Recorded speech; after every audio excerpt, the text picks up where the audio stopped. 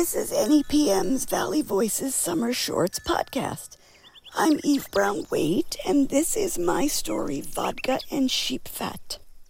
I chose this story because I was one of the first Americans to live in Uzbekistan immediately after the fall of the Soviet Union. And if that doesn't give you some interesting stories to talk about your neighbors, then nothing does.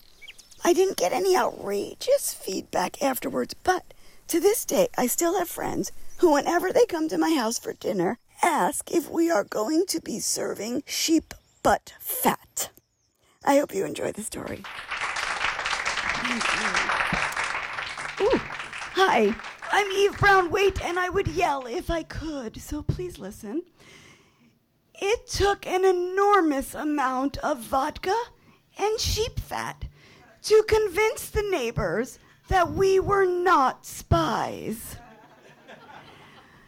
But why else would an American family choose to move into an ugly apartment in a Soviet-style apartment complex in Uzbekistan immediately after the collapse of the Soviet Union? You couldn't come up with a better way to get up close and personal with lots of neighbors. We would all be out there in the communal courtyard, taking turns as our children used the only swing that worked, and literally hanging out our laundry together.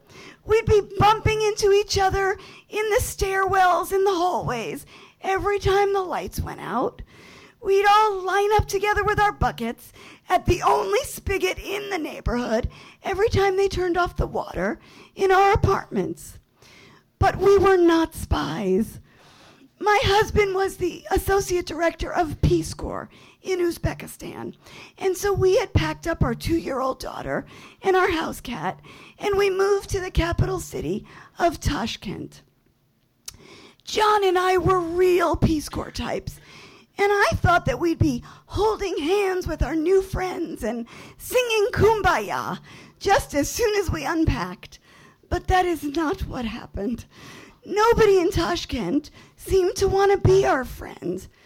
That didn't mean that they didn't talk to us, specifically to give us instructions. That kind of made sense. You see, Uzbekistan has a very long history, and Uzbeks have their own language, culture, and customs. But they had essentially been invaded by the Russians, who brought their language, culture, and customs, and everybody had to live together during the Soviet Union, which had its own set of rules. So as foreigners, we were completely lost. Luckily, our apartment was on the ground floor, and we had a big window that opened up to the communal courtyard, and people walked back and forth all day and all night, and they never hesitated to stop at our window and give us advice. And I had people come and tell me where I should go shopping and what I should buy and what price I could expect to pay for it.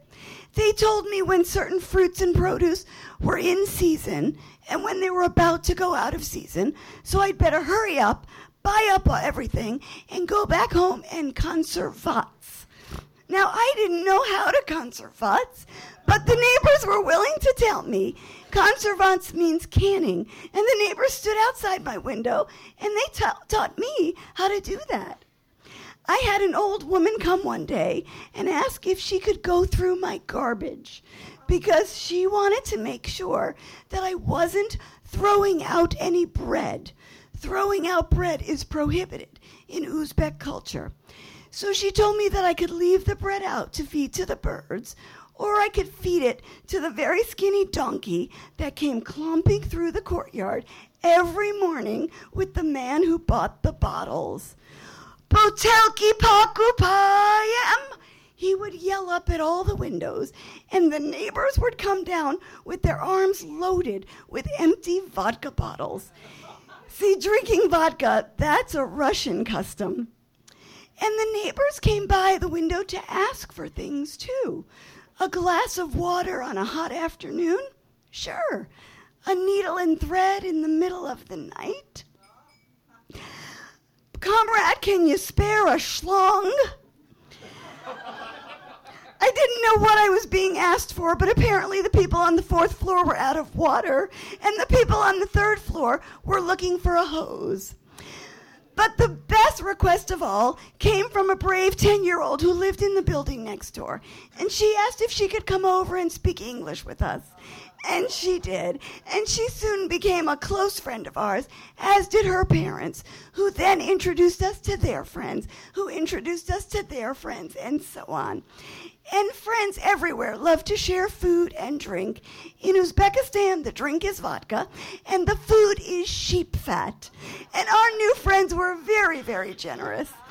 And 2 years later, when our time in Uzbekistan was over, my husband and I threw a party in the courtyard, and we served vodka and sheep fat, and all of our neighbors came. And we toasted each other, we said goodbye, and we all cried. Because we hadn't been spies, but we had found our way into the hearts of our neighbors, and they had definitely found their way into ours. Thank you. That was Eve Brown-Waite with her story, Vodka and Sheep Fat. I'm Vanessa Cirillo, host of the Valley Voices podcast from NEPM. Along with our partners at the Academy of Music, we host story slams throughout the year. Want to stay in touch? Join the Valley Storytelling Community Facebook page. That's where you can watch our stories on YouTube, find info on other area storytelling events, and our next Valley Voices Story Slam season. See you next week for another episode of the Valley Voices Summer Shorts series.